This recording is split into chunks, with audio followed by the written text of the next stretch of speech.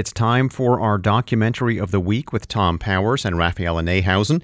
They are the co-founders of the Doc NYC Festival and the Pure Nonfiction podcast. Tom has this week's pick. The boys, aged between 11 and 16 years old, are all members of a Thai soccer team. They became stranded in the dark tunnels after a sudden and continuous downpour blocked all exits. 3 years ago, the world was transfixed by the Thai soccer team trapped in a flooded cave. The documentary, The Rescue, profiles the cave hobbyists who came from around the world to help. One was British diver John Valanthen. You can look at a cave in two ways. You could say, I'm under hundreds of feet and tons of rock, my life's in danger.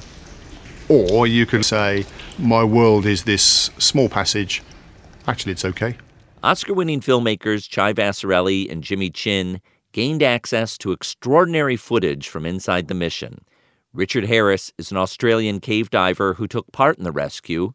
He explains the high risks with the whole world watching. One of the foreign affairs guys from Australia came up to me and said, look, in the interests of full disclosure, I just need to tell you that if something goes wrong during the rescue, it's not impossible that you could end up in the Thai judicial system. Many of us thought we knew this story from outside news coverage, but the film takes us to the inner circle of tense decisions.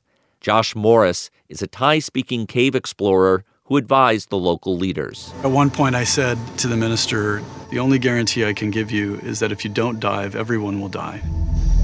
I don't envy you, sir.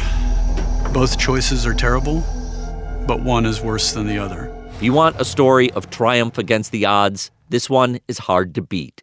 The Rescue opens in theaters this weekend. For more information, visit wnyc.org/docs.